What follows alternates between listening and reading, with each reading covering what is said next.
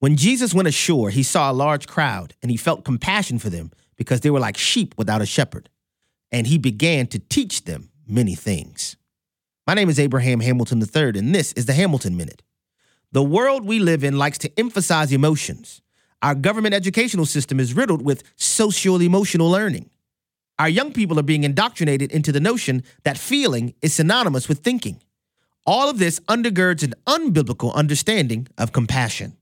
The world cultivates the notion of simply feeling our way through life, but biblical compassion is responsive and active. Jesus was moved with compassion. It compelled him to teach many things. Biblical compassion moves us to action. Compassion teaches.